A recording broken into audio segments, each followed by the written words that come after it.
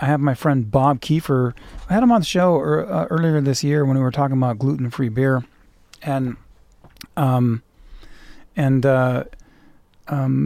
since then, he was going to like open something up, but since then he's actually been able to make a beer, and so I called him and said, "Why don't you come in and talk about beer and what's going on?"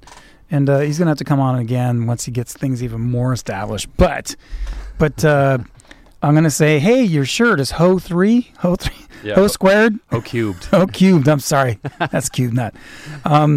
So let's see. Why don't you get that mic right there, my friend? 2 or 3? Yeah, go for 3. 3? All right. So Yeah, I can hear myself better. 3 is way better, my friend. Oh yeah. So Bob, welcome to the studio. Well, it's good to be here. It's funny. I've heard the goings on inside the studio, but never been inside it myself as a UCI alumni. Yes. So yeah, Zot, really. Zot. Zot. Exactly. Very excited to be back and talking about the new project that I'm working on with Divine Science Brewing, which is my newest brewery. Dude, I'm excited that you act. I met you. We were drinking beer. We were tasting beer, talking about beer. Then you invited me over, and we became friends. And did a little show with you. And then we kept in touch and all that. And I just think it's really cool that you've been able to accomplish what you're doing now. So, yeah, well, it's been great. I mean, honestly, some of the feedback that you even gave me actually even helped. So that's good. I'm glad. I kind of went into the recipe formulation, so to speak. So yeah. Really excited. It's as a home brewer by passion, so to speak. That's what we live by. Is that interpersonal aspect of it? From one home brewer to another, and for sure. It's just kind of crazy to see kind of how really it is about, who and not necessarily what. I think, what has a huge role to play in it, but you have to be the type of person that gets out there and mixes it up with other people. Yeah.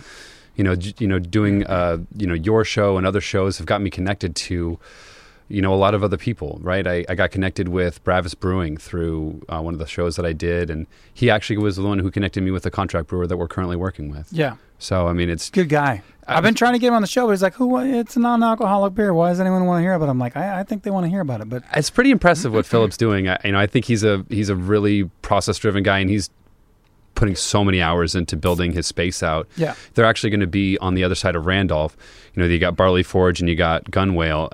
He's actually going to be opening up a little bit. Bootleggers over there now, and he's going to be across the street from Bootleggers. Exactly. So he's right in the I don't know what they're calling that now. Is that Brewery Row in Costa that's what I've been Mesa? calling it, Brewery Row. So yeah, it's super excited. Brewery Block, Brewery Row. Right. I don't know. We can come up with something more original maybe, but...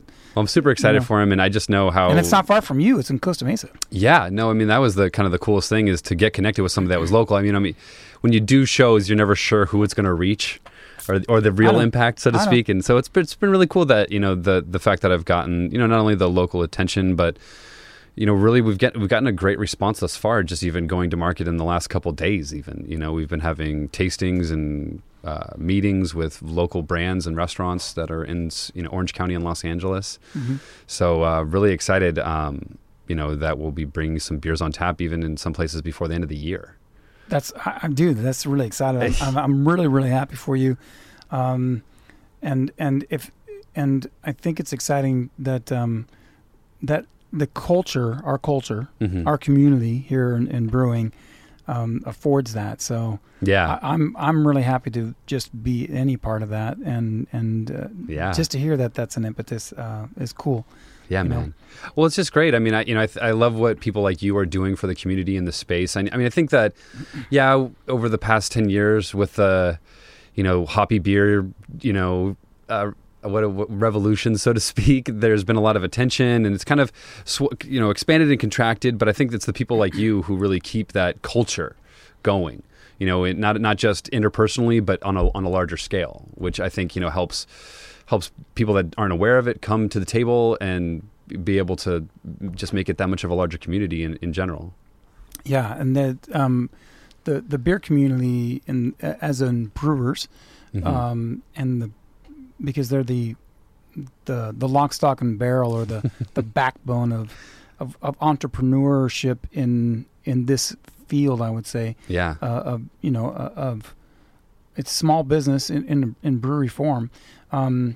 the way that they support one another and show up and you become friends and hang out and enjoy beers and everything, I think is a huge part of the culture in the community. Yeah. It's kind of one of those things, like I hear people like Simon Sinek and some of those other types talking about this every now and then. It's that it's kind of like, well, why would you do that? Or what's so special about that person? Or what made you want to do that for that person? Kind of context. And it's this almost immediate understanding of, well, they would do that same for me. Yeah. And that's something that, I've only experienced in very minimal quantities. It takes a while to usually get to know people, or to warm up to people, if you will, right? Yeah. And it's just the outpouring, the openness, the free-flowing ideas. Yeah. I think that's one of the things that's the most impressive about the brewing community, hands down. I agree. So let me stop you for a second. For anyone Please. tuning in now, you're listening to Beer Ambassadors. I'm your host, Mikael Woodward, the Beer Ambassador, and you're listening to KUCI, 88.9 FM in Irvine. The views and opinions that are expressed on this show are not that of KUCI, its management of the Board of Regents, but they are mine and my hosts. And you're coming in kind of a middle of the show because I was able to sub for the first show, the sauce, from 5 to 5:30, and now we are going on. So my guest in studio is Bob Keifer, who started as a home brewer and is still kind of a home brewer, but making his way into professional brewing, because he just made his first batch as a professional brewer. With did you say Divine Science? Yeah, the name of my brewery is Divine Science Brewing. So congrats on that, because we had talked about some things, but I didn't know exactly what was Divine Science. So back to the point we were just talking about. I think what's awesome about this culture and community in beer and brewing, and is again how we met and we had an instant connection and bond. Mm-hmm. What it is, and I've been telling people, beer makes friends. Beer is the drink of the people, and it makes friends better than any other. I mean, I like Scotch, and I like all kinds of spirits, and I make my own spirits, and I make cider and mead, and those are kind of part of the beer and brewing community. But there's nothing like a beer to be able to sit down and have a bonding with someone that you never met before.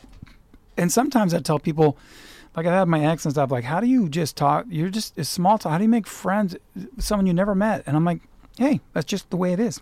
Yeah. I have a friend here for 10 minutes, an hour, 2 hours. Maybe it's going to maybe I'm going to see them once a week and we're local drinking buddies, or maybe it's a few months or few years. I don't know how it happens, but beer brings people together. Yeah. And there's this connection. And that now you and I are friends because of that connection, as you're saying, within our community, and the sharing, it's open. And I think that the rest of the world is I know Gary Vee talks about this, and a lot of people in social media now are starting to understand that if you bring value to people, if there's something that you can connect in and it's real, and that's, like I don't have huge numbers on my Instagram. I'm growing. I'd like to be 10,000 and 50,000, 100,000, and maybe one day I will. Maybe it's in a year, maybe it's in 10 years. I don't know. But the people that follow me, I have an attrition rate every day. So I lose almost as many people as I gain. So I'll get like 20, sometimes 30 people following me, but they're just trying to get me to follow them back. If they're not someone I know or interested or part of the community, I'll say thank you and I'll comment, but I don't necessarily always follow them back. True. And so a lot of these people will just unfollow me because all they did to follow me is to get me to follow them back. Yep. And it's funny because even my ex would go, well, they're not, those people don't follow you anymore. They just got you to follow them, and then they stop following you. Yeah. But my point is, the people who do follow me, besides the attrition, that's a loyal community. Yeah, that's part of the culture in the community, that we have something in common and we want to see. And now I'm branching out a little bit. It's not always about beer. I put about spirits. I put other things about entrepreneurship, because I think that brewers and people like me and you are entrepreneurs, and we struggle every day, but we have a passion for what we would do, so we do that. So tell me a little bit about how for those people who didn't hear the show last time, how you got into brewing and became a home brewer, and then we have to talk about your niche, because people out there might not know your niche. Yeah. And then that's how Divine Science goes. So well, we could start in 2010 when I first kind of started noticing that I have this gluten intolerance, or however you want to label it. It goes by a lot of different names currently, but kind of cut a whole segment of my menu out overnight. Yeah. Any wheat products, barley products, rye products were no longer on the table for myself. And, over the course of that next couple of years, first of all, just struggling to find like a new diet, ways around, the current American diet, which has wheat pretty much everywhere. And then, in the midst of that, kind of came to realize, is there any beer? And kind of you're like, I love beer. I'm a home brewer. What am I going to do? That's the one thing I miss the most. I mean, and this is the crazy thing is I was still in college in 2010, right? Yeah. So this is in the midst of like binge drinking. I almost immediately pulled myself out of that because I couldn't do that anymore, right? Because binge drinking is pretty much predicated on Bud Light or Coors Light or Miller Lite. And I don't recommend binge drinking, my friends. You want Neither do I. You want good beer. But anyways, exactly. Well, it does happen in school, and well, sometimes people mature. Sometimes people are forced to grow up, and that was kind of my forced to grow up aspect. And I no longer became a frat boy. I was no longer that frat boy that could pound 3 beers in a minute. This was more about actually enjoying what I was tasting, because not only were the options limited, because there was some gluten-free beer, but it just there wasn't that much of it, and then it was also more expensive, right? So now I'm having to consider the fact that I'm not paying a couple cents for a beer, and I'm paying a couple bucks for every beer that I buy. Yeah. So that kind of got me into the whole noticing about the tasting aspect, and then had a friend who was a home brewer, and he was like, well, I mean, you can probably figure out a way to brew it gluten-free. And so I was like, well, that gives me hope. So then I got into it, started doing small extract batches and stuff like that, just to kind of understand how yeast even works and why it makes beer and all that stuff. And sure. And then from there, it kind of took off. The moment I think the big watershed moment for me was when I came across glutenfreehomebrewing.org. That's glutenfreehomebrewing.org, which is changing to glutenfreehomebrewing.com this year. But really, they're going to go from an organization to a company. Interesting. It's pretty crazy. So yeah, really excited for them. And but I think that was the thing, is that I hadn't really realized how many options there really was, because I was only used to sorghum or some of these other gluten-free fermentables. They had a catalog of all different types of roasts and base malts, and they had rice and millet and buckwheat and quinoa and corn and all these new grains that I hadn't even thought about. So I just kind of pretty much bought most of the catalog that I could afford and just started playing around with it. And the first beer that I brewed with those malts was it was supposed to be a Belgian strong ale. It really turned out to be a Belgian stout, because I was utilizing a converted mash tun for that used to be a half barrel keg. Yes. And so the false bottom was for barley, not for millet, and the millet slipped right through to the bottom. During the mash, we had a temperature fallout, so to speak. We had to heat it back up, but we scorched all the grains on the bottom and made like a roasted Belgian stout. And so I was like, well, there might be some efficacy to this, because this still tastes great. Yeah. That's the main thing, taste, right? So that's what it comes down to. And the one thing that's kind of cool to kind of loop this into with the homebrew aspect is, taking this beer around to various other people, and kind of getting different people to try the beer. A lot of people would say things like, "Oh, I can't taste that it's gluten-free," or "Oh my gosh, this flavor is so nuanced," or "I've never tasted anything like this before." Things like that, which was kind of cool. It's kind of an interesting way. I think that's one of the reasons why homebrewers do connect really well, is that aspect of when you taste what somebody else has made, it's almost like you know them that much better. Yeah. Based on their creativity. I agree. You're like, oh, this is who this person is. This person is a funky saison kind of guy. Yeah. You know what I mean? Or whatever it is. And as a brewer, and you've brewed all these styles, you're like, oh, okay, well, that's creative. Or I never thought to do it like that. And so, yeah, it helps with those connection points, because you see a different side of them than, say, you would in just any normal social context where they've got their guard up and you've got yours up, I mean, well, that's a good way to put it. I think that that's the other thing about beer is it obviously brings down guard, right? It brings down the guard, and you relax, and you can be yourself with people, and so I think that's part of what brings people together. But you're right. When you create something, you share that. People appreciate that, and when people enjoy it, you appreciate that. I mean, that's kind of what drives us, isn't Well, it? and it's the cool thing is it's like, when you, make a new friend or you clear that big boss that you were training weeks for or things like that, you get that dopamine rush. And that's where you really get all of those kind of chemicals flowing. You get the dopamine from the great tasting beer. You get the dopamine from the feedback. I've got this weird yeast theory where I feel like yeast itself has this aspect of effect on our character and like how we act and how we treat each other and other things like that from a chemical standpoint, but that's for another episode. That sounds like a great episode. Because it actually is in your it's in your gut and affects things and exactly probiotics and all. I've talked about that stuff before. So that's why I make pickles and there you go and sauerkraut and stuff like that. Yeah, exactly. And that's why we either accidentally or non-accidentally make sour beers. Yeah. Oh, I love sour beers. But okay, so obviously this is how you got into it. But right. I know this, but for the people out there, what made you want to take the foray into going from a home brewer to commercial? I was thinking about it. I was looking around, and I think one of the things that really fast tracked a lot of this was doing the seminar that I did at National Homebrew Con this past June. Okay, so people don't know about that.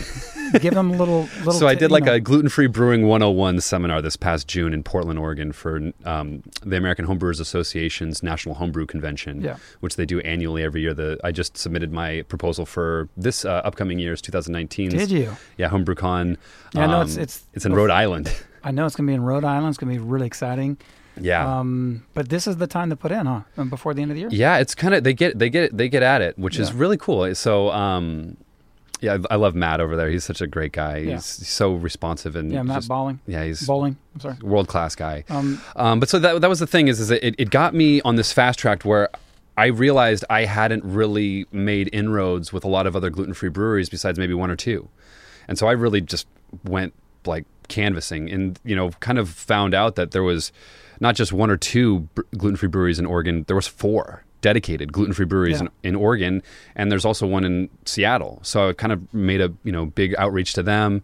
I actually got to apprentice at Ghostfish, which is the Seattle gluten-free brewery, which really kind of put a whole new lens on things in a sense of just kind of seeing how they do it, what's possible, what's doable, and just talking about kind of how they got started. And they self-funded too. And so, because I had this vision that, brewery, there's this cost of entry, you got to buy the equipment, you got to get the permitting, all that stuff. And that is a part of it. But there are ways that you can kind of fast track that a little bit. You can circumvent certain things aspects and build up a brand to an extent before you have to get into the full way. And so that had been the biggest fear, really. And the fact that those questions were kind of answered for me kind of helped me just go, you know what?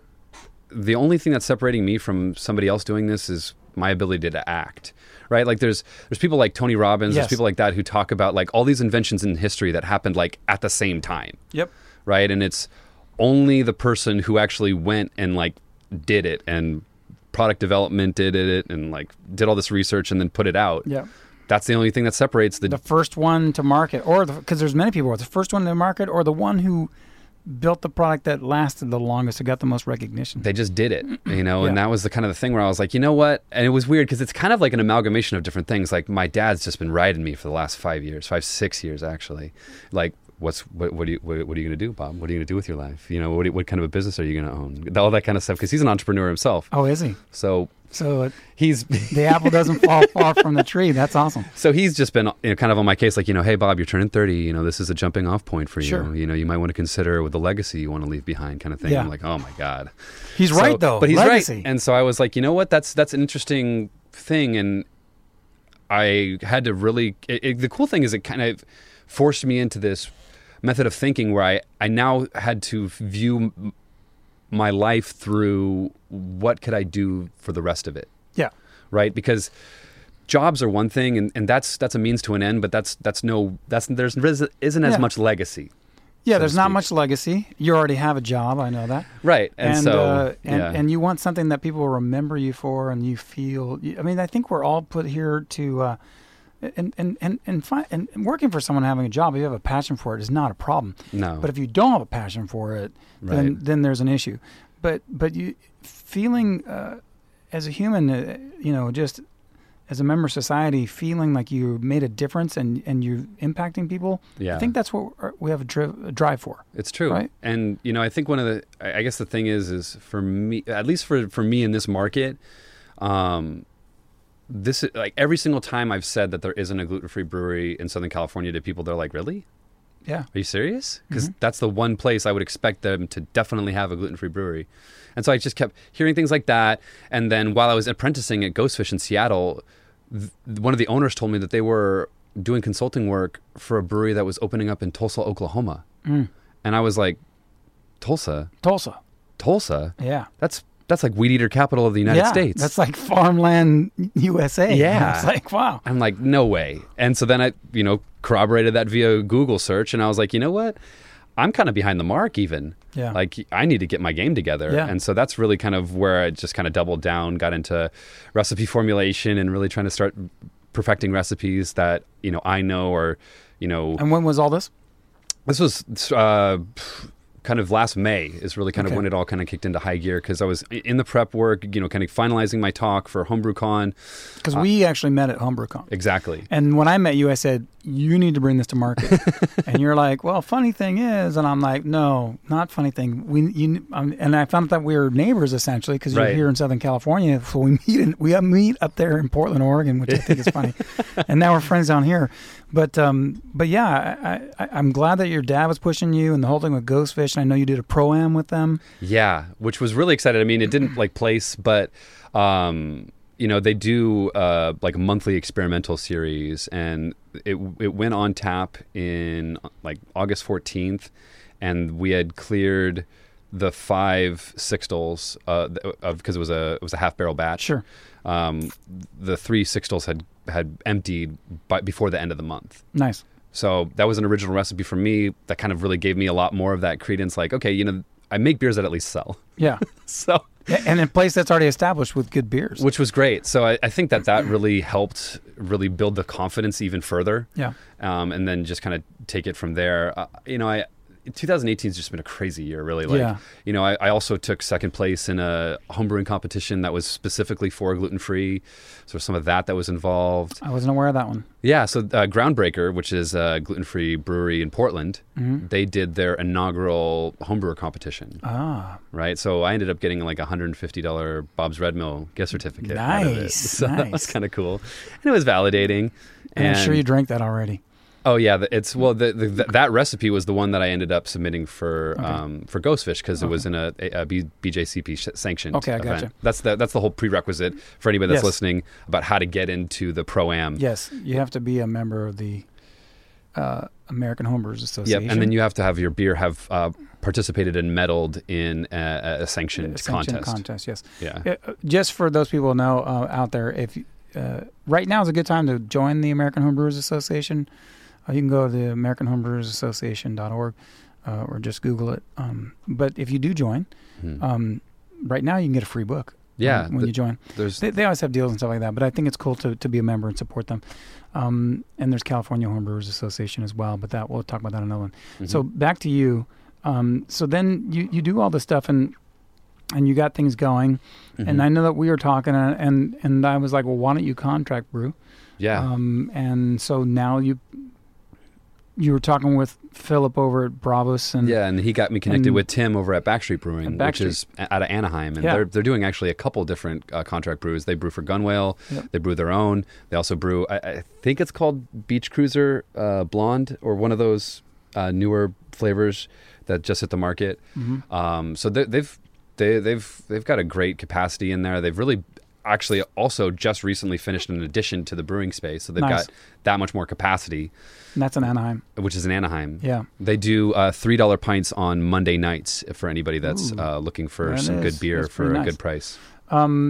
So now Divine Science is rolling, and you're just coming to market. So you're not really in the market yet, or you are? I just sent my first PO. Okay. to a client today up in Canoga Park. PO is a purchase orders, people. So Canoga Park. So if you guys, I'm going to have you give out your information, but basically you'll be listing where you're at so people can go try gluten-free beer. Yep. That's really tasty. Yep. Because I've had some of your beers, and if you didn't tell me it wasn't gluten-free, I wouldn't have known. Right. So that's what I like. So what's the style of this first beer, and what are you calling it? So we're calling it Third Contact IPA. If you're familiar with Eclipse terminology, Third Contact is I am, but tell the people just in case. So Third Contact is where the sun starts to peer back out over the corona. So you get kind of like a diamond shape where you see this burst of light, but you still see a little bit of the corona left during the eclipse. And kind of the way that I thought about that is that when I first became gluten free, it was like the dark ages of beer.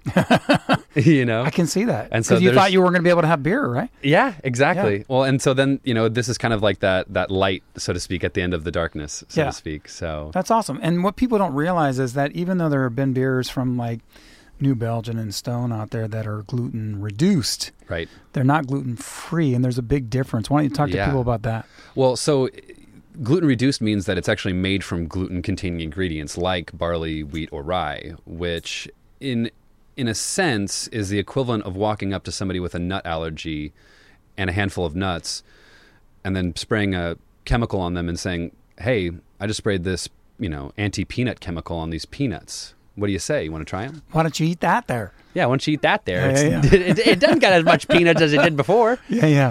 So that's the thing is it's kind of like this.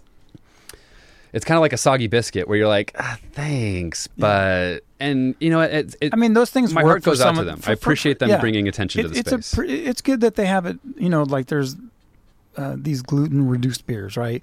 One of the Glutenator or something like that, if I remember correctly. And for those people who are into it as a fad or maybe healthier or something like that, then that's okay. But there's a lot of people out there who are really intolerant. Yeah. Who or celiac completely, right? Right. Well, think about it like this. I still even react, and I'm only intolerant. Yeah. So that's the issue. I don't want to make some sort of an overreaching claim that it's like Volkswagen clean diesel, but in a sense, you've figured out something that can trick the test. Yes. So. And so that's why you and these other breweries are really trying to make things that are gluten-free. Yeah, 100% from grain to glass. That's kind of that's what dedicated means. That means that, we're going to take on that extra cost. We're going to buy the premium malts that are gluten-free, and we're going to go through that extra effort that it takes to make that beer 100% gluten-free. Yeah. So that's one of the things that people can expect is that they know that, if it says 100% gluten-free or it says dedicated gluten-free, that they don't have to worry. They don't have to worry about having one and seeing if they react to it. They can have a whole, 3 or 4 beers if they want and not have to worry about the ill effects afterwards. One of the things that's also been really interesting is a lot of the feedback that I've gotten from the professional brewers that have tried this beer and other just regular beer drinkers that have drank it is they go, wow, I get all the taste of an IPA, but none of the bloat of an IPA.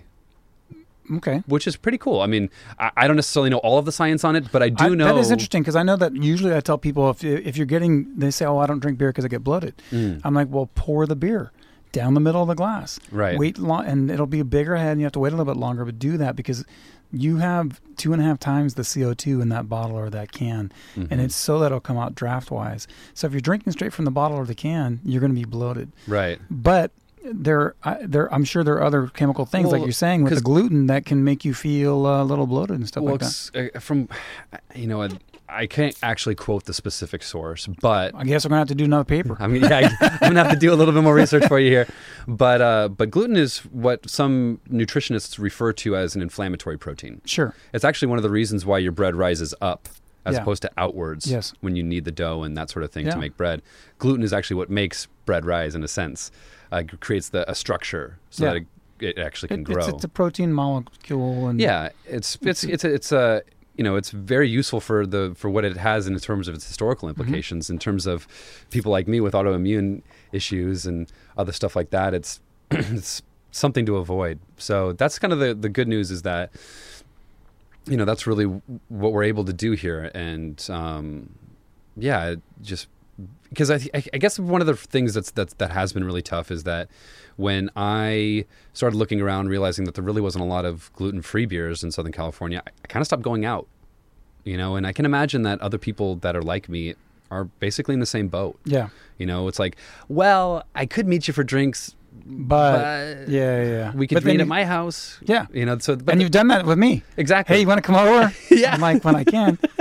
Last time you came over to my place, I'm like, oh, do I have gluten-free? Yes, but it was only gluten reduced, which well, I had gluten-reduced beer, but when I had gluten-free was cider and mead, which were tasty. right? I really appreciate that. But yeah, I have to think about it too. And even when I was breaking out a palate cleanser, oh wait, I started to give you a cracker. I have to give you something gluten-free, right? So I had to break out chips. But I know, but, right? It's like the people that are like, oh, you're gluten-free. Well, I'll make pasta. No big deal. Yeah, Okay, it's great. like me and pork. You know, can't have any pork. How about some bacon? No, I can't have that. Yeah. How about some pepperoni? Can't have that. Sausage? No, they're all pork. I had a girl's like, so you can eat ham then, right? I'm like, you know, that's pork, right? But oh my gosh. But I'm sure you get the same kind of thing. Yeah, it's funny. same kind of thing. And you just have to educate people and kind of go, yeah. Are you? I think people just don't think at Right. first. Maybe some people are a little dense in that Southern or California, ignorant, they but actually most do of them care. just don't know. They actually do care. That's what I'm saying. They care, but well, they want to be right. They want they you don't to have a good necessarily experience. You know, they want you to come back to their restaurant, Yeah. right? I mean, that's how it actually makes them money. Yeah. And so that's the thing that we're looking to do is we really feel that bringing this selection to tap houses and bars and pubs and restaurants is going to almost be that second coming. These restaurants will be able to make that much more money because they're now going to be able to cater to that many more people. Well, that's what I told Philip with Bravos. I mean, you have a non-alcoholic beer. That's great. Same thing for my other friend with hop water. Right. You know, I've seen Bravos's beer on a couple different television shows recently because when they say are like. I think there was like some politician show or with Taya Leone where she had one of his stouts in her hand. It was a really cool picture that he took. And a lot of movie sets are buying up cases of his beer for their bar scenes. Yeah. Right? So that they don't actually have to pour Actual regular alcohol. beer. Yeah. It's fascinating. Yeah, it's crazy. It's really cool. But I think what you're getting at though is what's cool is that there's an alternative out there for the people who can't drink either alcohol or a gluten beer, and that you can sit and feel part of the crowd and be able to be out and feel like, hey, I'm part of this whole scene. Well, they've been kind of and not alienated, right? Well, like Bud Light has been kind of doing this with some of their ads recently, where they have like the king comes down and says, beer for everyone, and everybody cheers, and then there's this other one dude off to the side that's like, do you have any mead? Yeah. I like my meads really malty. Yeah, but, it's just like but if you get it, I was talking. Funny that you mentioned that because before you came in the studio and I was on the first half of the show, I was talking about how, AB InBev is putting this huge money campaign in to put down small beers and people who want tasty. Well, it's weird because beers, I don't. It's even AB InBev that's been saying things like, "Oh, craft beer is shrinking," yeah. and that's a load of BS because they buy the top brand every year. Yeah. So it's like if we're taking an aggregate of percentages, you're taking the top player out of the space every year, and then you're putting all kinds of money, huge money, into commercials to try and convince us otherwise. Right? But because I was talking about that on a football commercial. Just this last weekend where I was like, really? And it was that commercial. So anyways, and that's something I was starting to write about. We only have a couple minutes left. So I would like for you to be able to give out your information to everybody so that they can find you. And I don't know if you've made a separate account for your beer yet. I'm spinning it up really soon. So it's, we've already bought the domain for Divine Science Brewing, and we're currently pimping out the website and things like that. But we'll have our handle for social media, Facebook and Instagram set up very soon. It's probably going to be, you'll probably be able to just search Divine Science, DIVINE, and then Science. Because I don't know if you want to give out your personal one or not. Yeah, well, my contact information for the business is my my email address, which is keiferrobert@yahoo.com. Anybody that's looking to buy a sixtel of Keifer our is IPA. Keifer. Yep, F as in Frank, ERROBERT @yahoo.com. Yeah. KeiferRobert@yahoo.com. That's the best way to get a hold of me directly. And then I'm also on Facebook as Bob Keifer. So I'm searchable there. And then you can also look up Robert Keifer, and you'll find the various podcasts that I've done earlier this year. Yeah, so people can go listen to that.